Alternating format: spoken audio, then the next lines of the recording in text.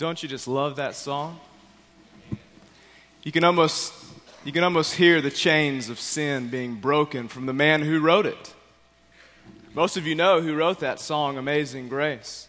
John Newton, a man who was born in London in the 1700s.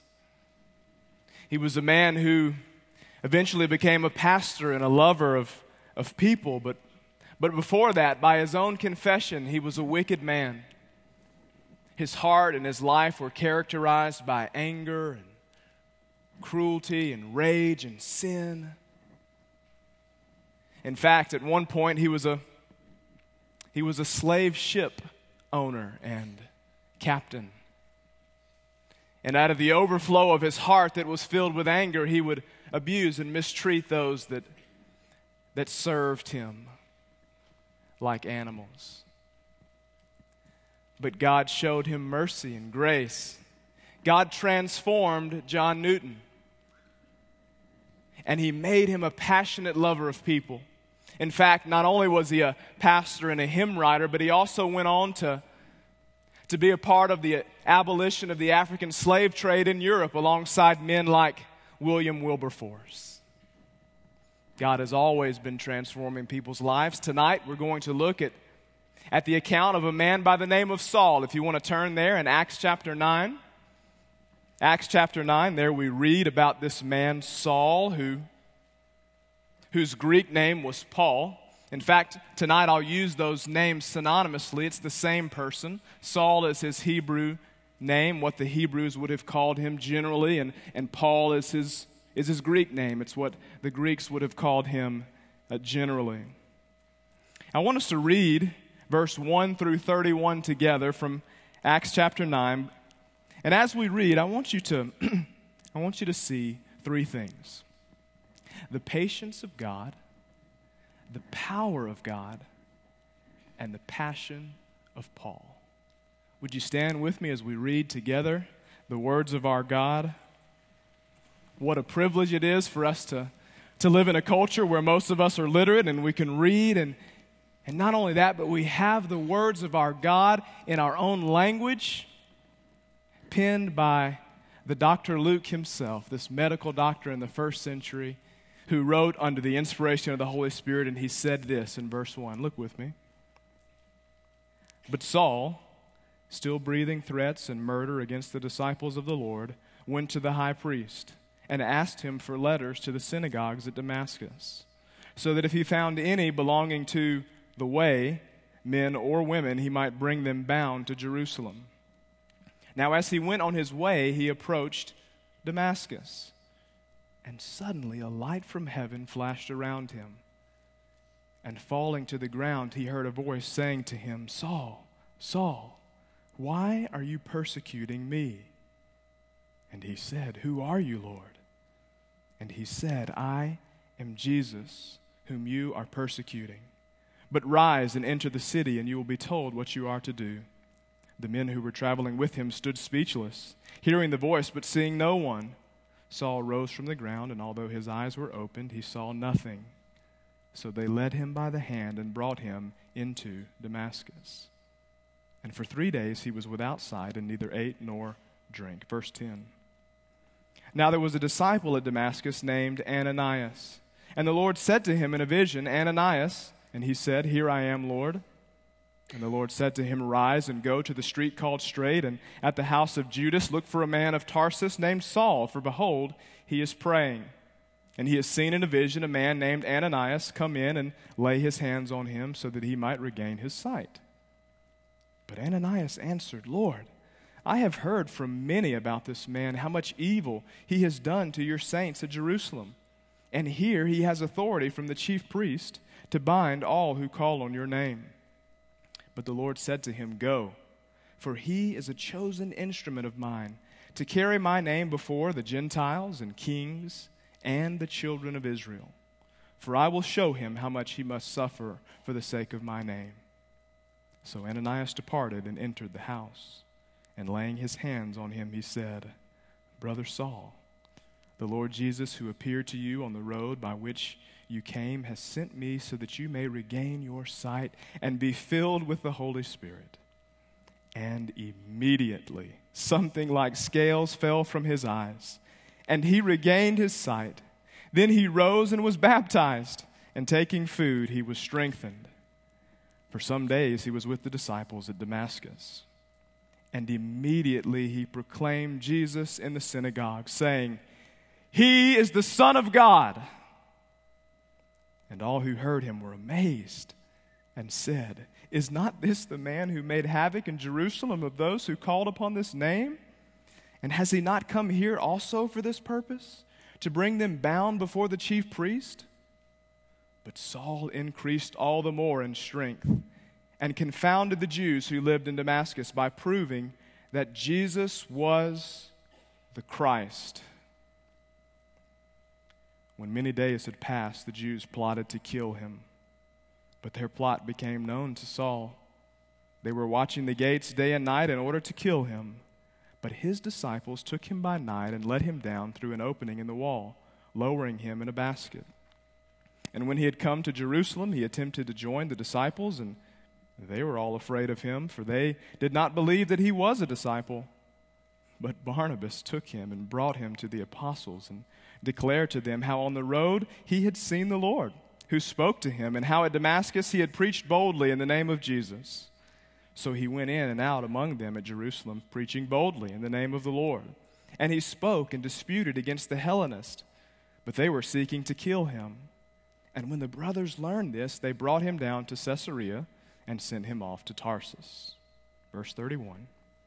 So the church throughout all Judea and Galilee and Samaria had peace and was being built up and walking in the fear of the Lord and in the comfort of the Holy Spirit, it multiplied. Let's pray. Oh, how we need you, Father, tonight. How we need your comfort. How we need your power. How all of us tonight are in desperate need of your grace and mercy. God, we praise you tonight for your patience towards us. Father, I praise you for the power that you have shown your people as you have given them new hearts and you have transformed them and you have converted them. And oh God, I pray tonight that if there are any here who do not know you, that you would shine your glory, that they would see your glory in the face of Jesus Christ. In whose name we pray, amen. You can be seated. I love the Muslim people here in Birmingham and pray for them like many of you do, I know. It was just a few months ago that I visited one of the mosques here in our own city in Birmingham. Visiting this mosque, I met and saw around 300 men who were there on a Friday afternoon at 1 o'clock, probably on their lunch break. There were just as many women there, if not more. I couldn't see them because there were dividers in the room separating the men from the women. It was a very diverse group of men who were there. Men, of course, who had moved here from the Middle East, Caucasian men, African American men, men from probably many other ethnic groups. You could tell by the way that many of them were dressed, that some were business professionals and medical professionals and even men who had apparently come off the street. All there together to pray and to listen to a message. The message that day went something like this to these men who were listening very intently. You must put Allah first in your life. Allah deserves everything that you have and everything that you are. And many of you are so caught up in your materialism and in your families. Muslims went into Spain in the 7th and 8th century, and they took it over. Muslims went into Indonesia in the 16th and 17th century, and they took it over, and now it's the largest Muslim-populated country in the world. And the reason why that hasn't happened here is because you are putting material possessions before Allah. And you are putting your children before Allah. And Allah deserves your full devotion. If you own a business, you need to hire only Muslims. When you buy a house, you buy it in the neighborhood next to Muslims. You give Allah everything. Interesting, huh? Right here in our own city, there's a lot we could say about that. But I want to direct your attention to this question tonight. Do you think that God could save, convert, transform a passionate, zealot, religious teacher like this particular man? Do you think that God could save him and raise him up to be a missionary, a church planter among unreached people groups? Do you think God could do that? Hopefully, you'll learn and see the answer even more clearly tonight as we walk through Acts chapter 9. Look with me at verse 1. Look with me at verse 1. And as we read this verse together, I want you to see this verse through the lens of the passage that I have there at the top of your outline. It's a passage from 1 Timothy. It's a passage that Paul would have written to Timothy later after coming to faith in Christ, where he said this: "The saying is trustworthy and deserving of full acceptance, that Christ Jesus came into the world to save sinners, of whom I, Paul, am the foremost. But I received mercy for this reason, that in me, as the foremost, Jesus Christ might display his," and you might want to circle this on your outline, "his perfect patience as an example to those who were to believe in him for eternal life." Love is patient, and God is love. And even in this verse, I want you to see the patience of God. Look with me at verse 1. It says this: "But Saul." Let's stop there. Saul was a man who, unlike most first century Jews, was not born in Jerusalem. Saul was born in Tarsus. Tarsus was a city right above Israel in what would be present-day Turkey. He was born into the loving home of Jewish parents. His father was a Pharisee. Not only was his father Jewish and a Pharisee, but his father was also a Roman citizen, which means that Paul was born, and when he was born a Roman citizen. As a young man, he grew up, and his parents sent him off to Jerusalem to study there under one of the Pharisaical teachers whose name was Gamaliel. Paul would have gotten the best education that a young man could get in the first century. In fact, he was very well educated. Paul would have known the Old Testament from cover to cover. In fact, much of it he would have had memorized. He would have been fluent in Hebrew and Greek and Aramaic and probably even Latin. He was, by his own admission, passionate, filled with zeal. He surpassed his peers in knowledge and in power. And he was moving up the ranks. And the traditions of his elders and the Jewish faith were ingrained in his heart. Saul. Continue with me in verse 1. "Still breathing threats and murder against the disciples of the Lord." Still breathing threats. Still breathing them from the first time that we met him in Acts chapter 7 and Acts chapter 8. Do you remember? He was one of the men who was standing by, holding the coats, the garments of those who had picked up stones and were pelting this man by the name of Stephen until he died. What type of man would it take to stand by and hold the coats and give full approval to a group of hostile, angry, abusive, and cruel men, as they killed this man, Stephen, who the Bible says his face was like the face of an angel. He was full of grace and the Holy Spirit and wisdom, and yet they killed him. Surely it would take a group of men, to use Stephen's own words, who were stiff-necked, who were proud, who were always resisting the Holy Spirit. Paul was that type of man. We meet him here again in Acts chapter 9, and it says he is still breathing out.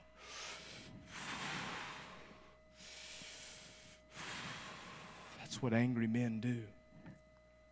And it's threats, and it's murder. Continue with me in verse 1. Saul went to the high priest, and he asked him for letters to the synagogues at Damascus, so that if he found any belonging to the way, men or women, he might bring them bound to Jerusalem. Paul had already persecuted, even to death, Christians in Jerusalem, but that was not enough for him. He was so zealous, and he was so passionate, and he was so convinced that these Christians were wrong. How in the world could a man who was hung on a tree, who was cursed by God, be the Messiah and the Christ? We're going to kill them, and we're going to stamp this out once and for all. And we're not only going to do it in Jerusalem, I'm going to Damascus. And so he went to the high priest, who would have probably been Caiaphas at that time, and Caiaphas would have oversaw the Sanhedrin, the 71 men who provided leadership for the Jews. And he would have gotten paperwork to go to Damascus. Damascus was a city that was about 135 miles northeast of Jerusalem. And so Paul got a ticket from Southwest Airlines. Okay, maybe they didn't have Southwest Airlines in the first century, which meant that this 135-mile journey would have been taken on foot or by camel or by horse. And so this is a serious man. 6 days breathing, waiting to get there, waiting to bound Christians, waiting to bring them back to Jerusalem and even have some of them killed. Men and women, no mercy. Let's pick up in verse 3 and see what happens. Now, as he went on his way, he approached Damascus, and suddenly a light from heaven flashed around him. Can you see this? Paul on his way to Damascus, a sinful, angry man who was not only on his way to Damascus, but was on his way to hell. But God rescued him. Oh, do you see God's patience towards Paul? Do you see God's patience towards sinful people? Do you see him rescue this man who is on the way to hell and put him and make him a part of the way as he shines the light of his glory in the face of Jesus Christ on this man named Paul, to use Paul's own words from 2 Corinthians chapter 4 and verse 6. Paul was sufficiently humbled here. This event would have taken place around 12 noon. We learned that from Acts chapter 22. We also learned from Acts chapter 26 that the light that shone on him was brighter than the sun. Because it was the Son. It was the Son of God. Now, Luke mentions Paul's conversion account 3 times in his gospel. Acts chapter 9, Acts chapter 22, and Acts chapter 26. That means this account is very important to this author as he gives us the history of the early church. I recently heard the story of a Christian father. This Christian father has 2 daughters. He's not a part of this faith family. You wouldn't know him, but he told me the story about his 18-year-old daughter who recently left home. She left home filled with sin filled with dreams of living out that sin. And she looked her Christian father in the face and said, I never want to see you again.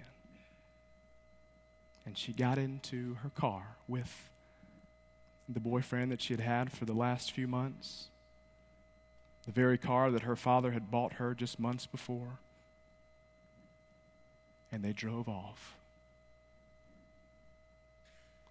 The father learned that they went to Miami, Florida, where she and he lived a life of sin and rebellion. There would be times he would tell me that she would call and she would be on the other end of the phone weeping.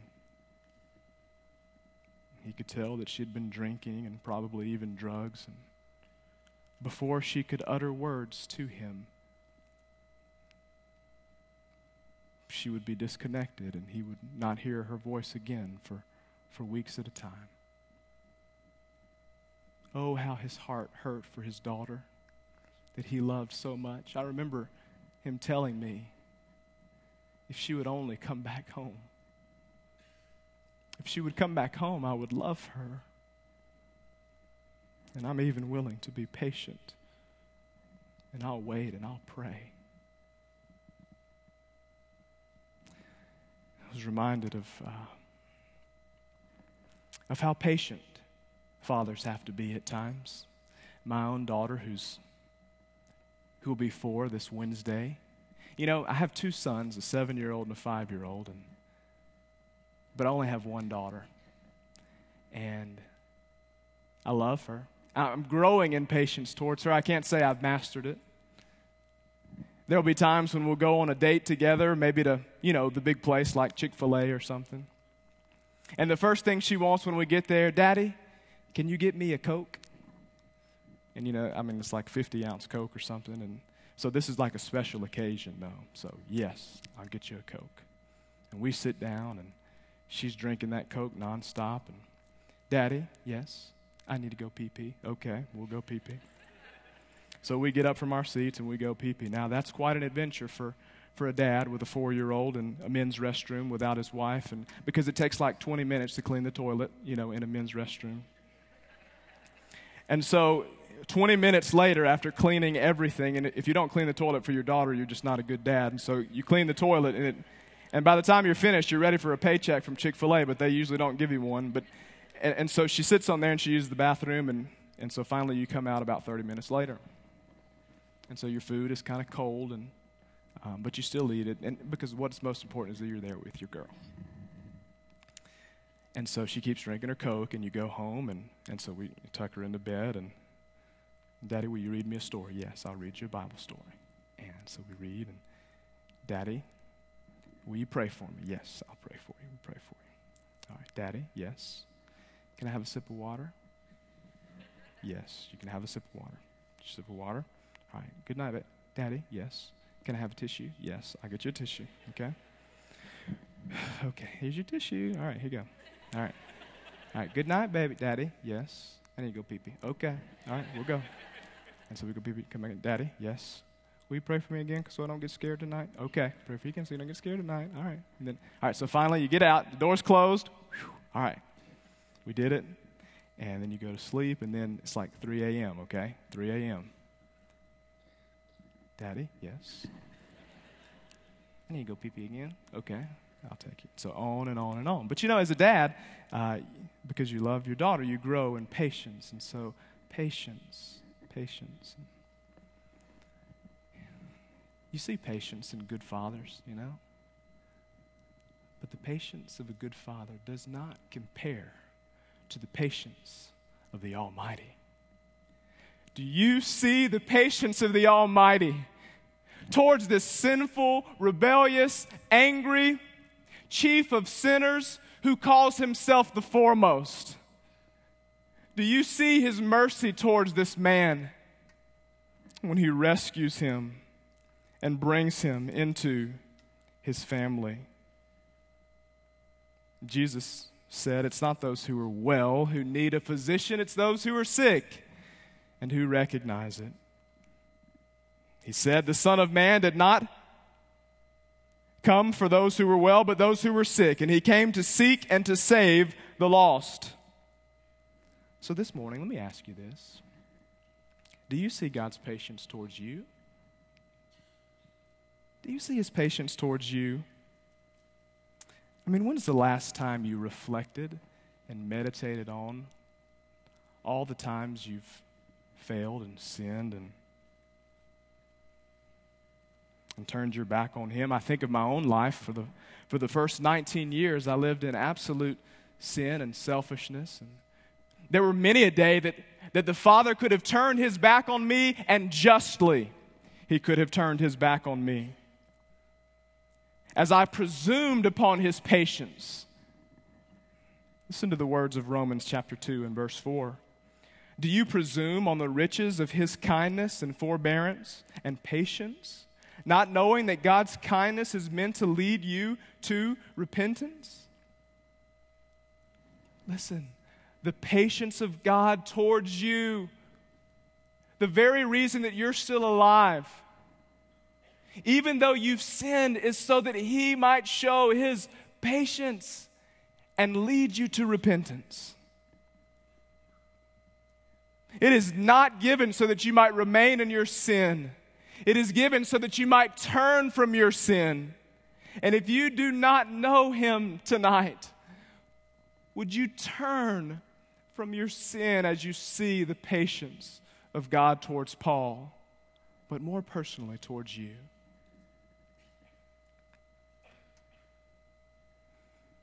The Lord is not slow to fulfill his promise, as some count slowness, but he is patient towards you, not wishing that any should perish, but that all should come to repentance. Would you repent and put your trust in the one who has loved you and given himself for you? Would you put your trust in the one that met Paul and that will meet you tonight, who lived the perfect life that you never could, who died as a substitute on a cross, and when he was cursed for Paul and for you? Would you put your trust in the one who has overcome sin and death and hell? Do you see his patience? But not only do you see his patience in this passage, do you see his power? Look with me at verse 4 of Acts chapter 9. And falling to the ground, this proud, sinful man, humbled before God, on his knees, maybe even his face, as he recognizes that he was absolutely wrong about everything that he believed about this Jesus. He was humbled. Look at verse 4 and 5. He heard a voice saying to him, the personal God of the universe speaks to Saul personally, Saul, Saul, why are you persecuting me? And he said, who are you, Lord? And he said, I am Jesus, whom you are persecuting. You've learned this already, right? That when you sin, your sin is not just ultimately against people. When you sin, your sin is against God. Paul's persecution, his sin, was against God. It was against Jesus Christ himself, because Christ so identifies with his people that if you mess with them, you mess with him. And it is a serious and dangerous thing to fall into the hands of a holy and just and righteous God who hates sin. And Paul deserved to fall into the hands of that angry and just and wrathful God. But God gave him what he did not deserve. God gave him grace. And the power of God transformed him. Do you see the power of God's sovereign mercy? Do you see it in this text? God's sovereign mercy. Listen to the words of Paul later in life that he wrote in Galatians chapter 1, verse 15. You might want to write this one down. Galatians chapter 1, verse 15 through 16. It said, Paul said, but when he, that is God, who had set me apart before I was born, and who called me by his grace, was pleased to reveal his Son to me. Did you catch that last phrase in verse 16? Paul was not seeking Christ. Christ was seeking him. Paul was not praying to the Almighty. He was in resistance to the Holy Spirit. But God spoke to him. Paul was hunting Christians to kill them. God was hunting Paul to love him and to reveal his Son to him. Look at verse 6 through 9 at Paul's response to this revelation and what Jesus told him to do. Paul, rise and enter the city, and you will be told what you are to do. The men who were traveling with him stood speechless, hearing the voice but seeing no one. Saul rose from the ground, and although his eyes were opened, he saw nothing. So they led him by the hand and brought him into Damascus. And for 3 days he was without sight, and neither ate nor drank. Paul was spiritually blind, and God reveals to him that even though he was spiritually blind, God was going to give him eyes to see. Eyes to see that the Old Testament that he had memorized and knew from cover in Genesis to Malachi cover had always been about him. Everything in there points to the Messiah, the Christ, the suffering servant, and Paul missed it because he was spiritually blind. And so Paul was led into Damascus by the men who were on the road with him. Do you see God's power in conversion in Paul's life? Do you see it? Listen to the words of 1 Peter chapter 1 and verse 3. Blessed be the God and Father of our Lord Jesus Christ. According to his great mercy, he has caused us to be born again to a living hope through the resurrection of Jesus Christ from the dead. Look at verse 10 of Acts chapter 9 with me, would you? Now there was a disciple at Damascus named Ananias. The Lord said to him in a vision, Ananias, and he said, Here I am, Lord. Okay, this guy's ready to serve. Verse 11, and the Lord said to him, Rise. Yes, sir, Lord. Here he goes. And go to the street called Straight. Right away, Lord. Street called Straight. All right? GPS, street called Straight. All right.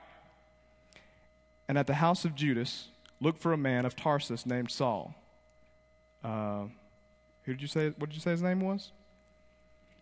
For behold, he is praying, and he has seen in a vision a man named Ananias come in and lay his hands on him so that he might regain his sight.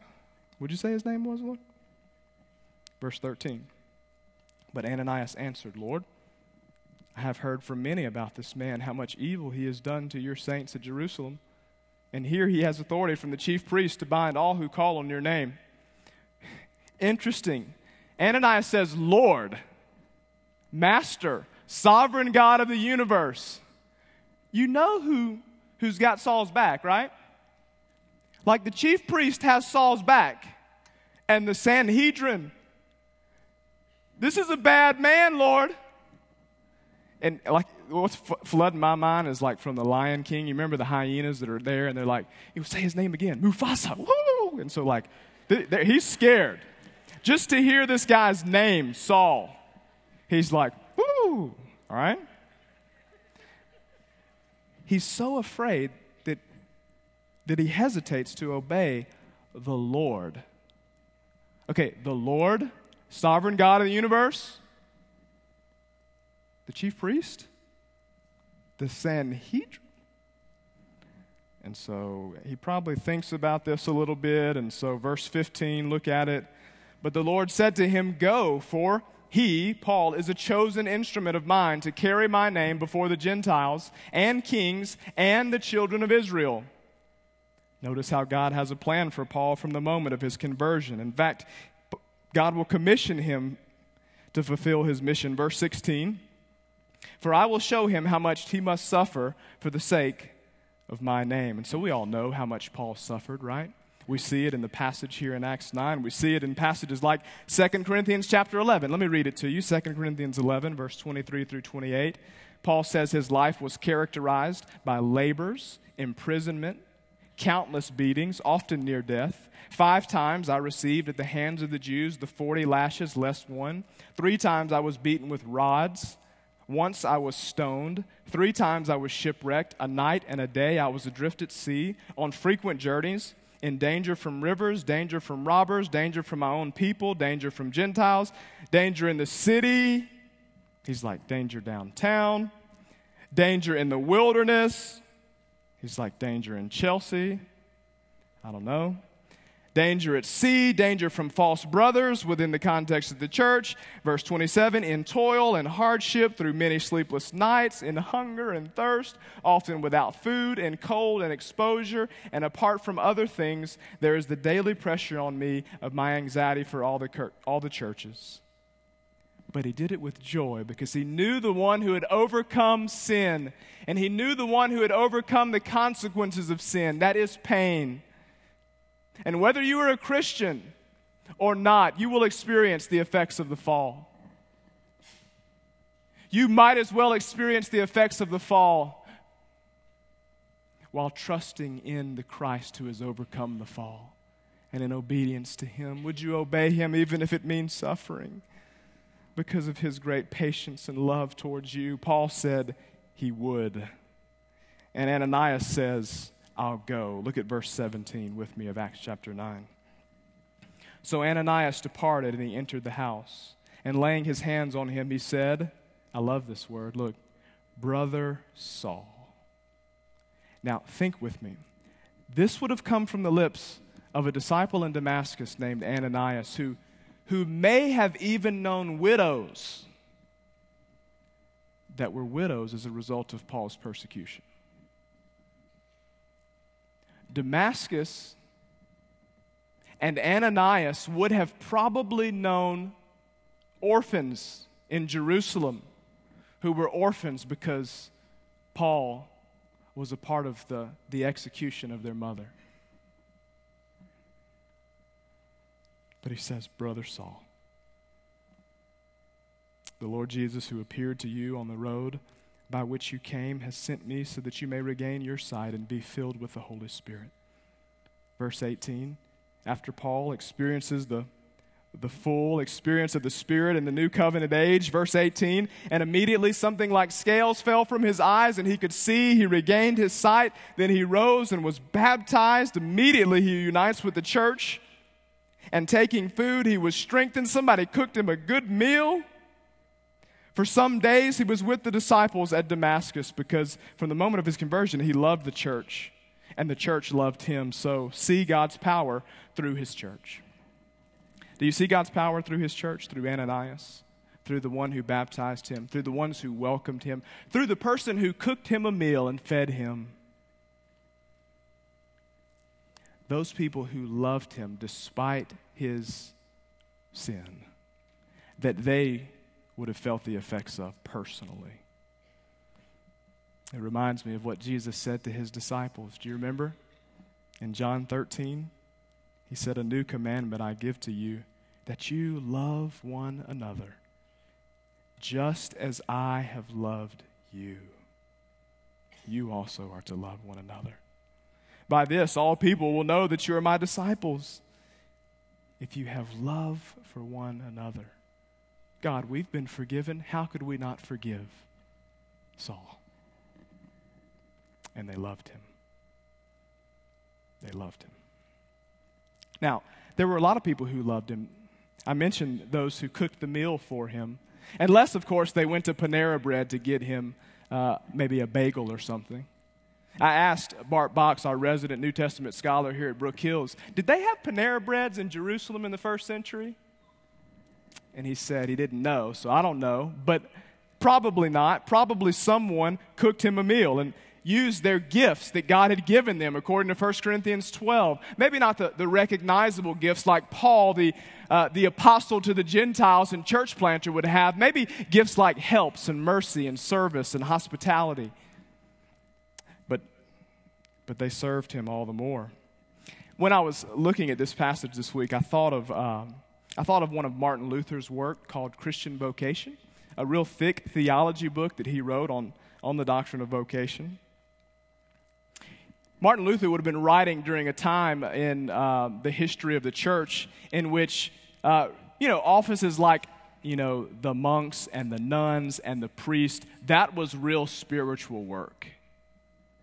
All you other people are just, not as spiritual as these people. And so he writes this. I love it. Listen to it. He says, when we pray the Lord's Prayer, we ask God to give us this day our daily bread. And he does give us our daily bread. He does it by means of the farmer who planted and harvested the grain, the baker who made the flour into bread, and the person who prepared our meal. And then a 21st century author adds this. We might even today add the truck drivers who haul the produce, the factory workers in the food processing plant, the warehouse men, the wholesale distributors, the stock boys, the lady at the checkout counter. Also playing their part are the bankers, the investors, the advertisers, the lawyers, the agricultural scientists, the mechanical engineers, and every other player in the nation's economic system. All of these were instrumental in enabling you to eat your morning bagel. Praise the Lord for your morning bagel. Bagels to the glory of God. Paul, eat a bagel. We love you. We forgive you. You're a part of our church. So maybe you won't be an apostle to the Gentiles. But maybe when God saves Paul's in Birmingham, you'll open up your home and you'll say, have a bagel. Also, see how God's power gives you hope. Have you seen that?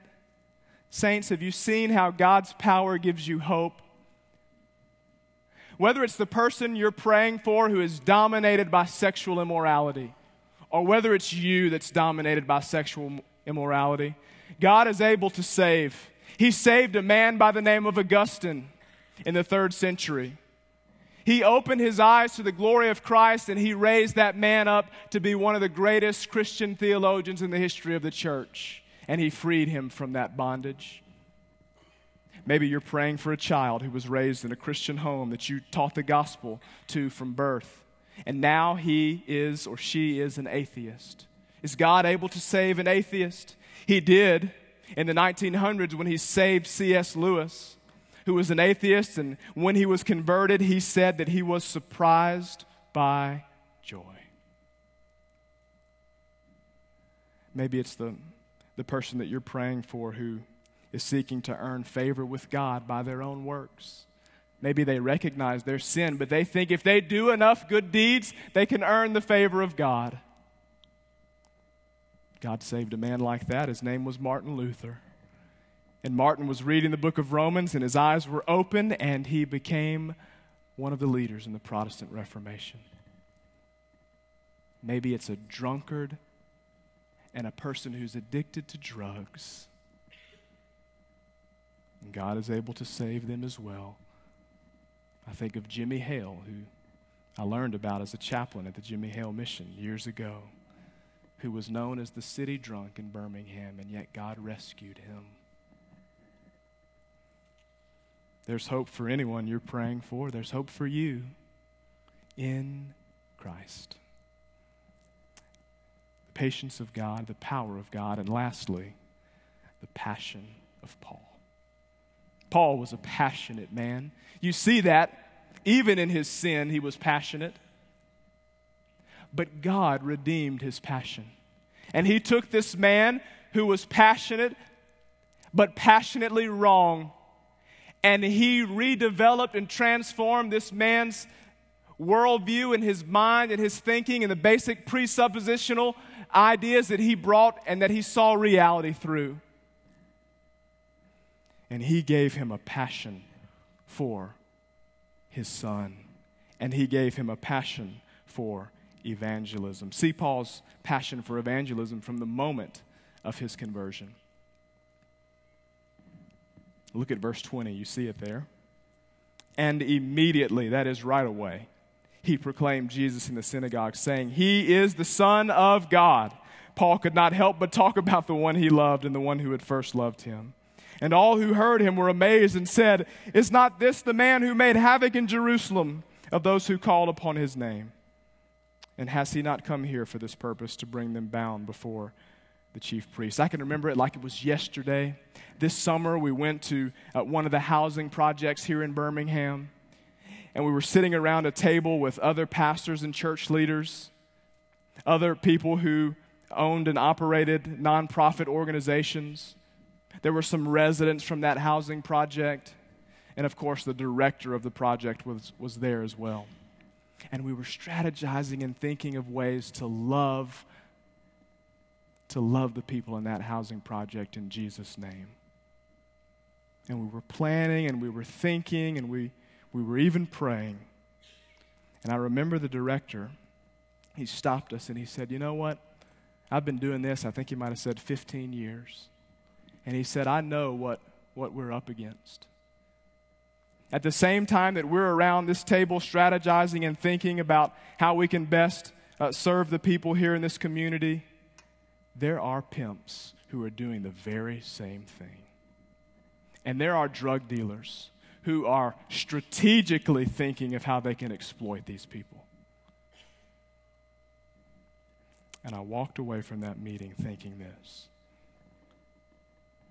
there are men out there who have their street MBAs and are using what God has given them to kill people, women, children, mostly women and children in housing projects. These rebellious, sinful, sick, darkened, cruel, angry, murderous, stiff-necked, rebellious, always resisting the Holy Spirit. And I thought, wouldn't it be great if God transformed one of them? What if God transformed one of those stiff-necked, rebellious men and raised him up to be a church planter, a missionary to, I don't know, an unreached people group in North Africa? Maybe a business owner in North Africa. And he could use all these skills that he developed in rebellion, and God could redeem those, and he would use that for economic development there. And while he did that, he could evangelize and disciple. Or maybe God would just save him and raise him up to be a pastor here. Because God is able. Dr. Luke says God is able to save someone like that. Do you see that this morning? Saul continued to increase, it says in verse 22, in strength, and he confounded the Jews. He grew in his evangelistic zeal and passion and fervor. In verse 24 through 30, we read it earlier. The Jews plotted to kill him everywhere he went, whether it was Damascus or Jerusalem. They wanted him dead. And so in Damascus, God raised up brothers in Christ and sisters in Christ to say, "Paul, it's not your time. Go to Jerusalem." And so Paul went to Jerusalem and he preached boldly, and God raised up Jews to want to kill him. And the disciples there said, "No, Paul, now's not your time to die." And men like Barnabas connected him to God's people, even when they were afraid there. And in that, do you see how even the most passionate followers of Jesus Christ can't live life alone? Yes, there are times when Christians are martyred, Stephen. But there are times when God says, "No, I want you to leave the place where the people are trying to kill you. Because I've got 13 letters for you to write, Paul. I've got people who've never heard in Rome, and I'm going to send you there. In fact, I'm going to send you on 3 journeys. One day you're going to make it to Antioch, and the church at Antioch is going to send you out to the nations. But even before that, Paul, you're going to proclaim my gospel to Gentiles and to kings and to Jews in Damascus. And I'm going to send you for 3 years to Arabia, and you're going to do it there. And then you're going to go to Jerusalem, and you're going to do it there. And then they're going to send you to Caesarea, and you're going to do it there. And then you're going to go back to your hometown for probably about 13 years, most scholars think. And you're going to do it there, Paul. And then you're going to go to Antioch, and you're going to do it there. And then you're going to do it all over the world. And through the letters I'm going to have you write, Paul, I'm going to shake up the world. And I'm going to build up my church. And so in the perfect, wise providence of God, the church said to Paul, Paul, it's not your time to die. It's your time to live. See how God builds up and multiplies his church? The church continued to grow and it was at peace. God gives seasons of persecution. He gives seasons of peace, but it makes no difference. Whether persecution or peace, God grows his church in holiness and in numbers. See Paul's passion for Christ as a response to the love of Christ towards him. You see that, right? We love because he first loved us. Paul was not passionate about Jesus Christ because he was just a passionate man. He was passionate for Christ because Christ loved him personally and dearly. See God's passion for you in Jesus Christ tonight? Do you see it? He so loved the world that he gave his only Son, that whoever would believe in him would not perish, but have everlasting life. In this is love, not that we have loved God, but that he loved us and sent his Son to be the propitiation for our sins. That is, that Jesus satisfied the wrath of God so that we don't have to. Do you see his grace and his mercy? Maybe tonight, as you've heard God's word, he has shown on you the face of Jesus Christ, and you have seen God's glory, and you want to talk with someone about that.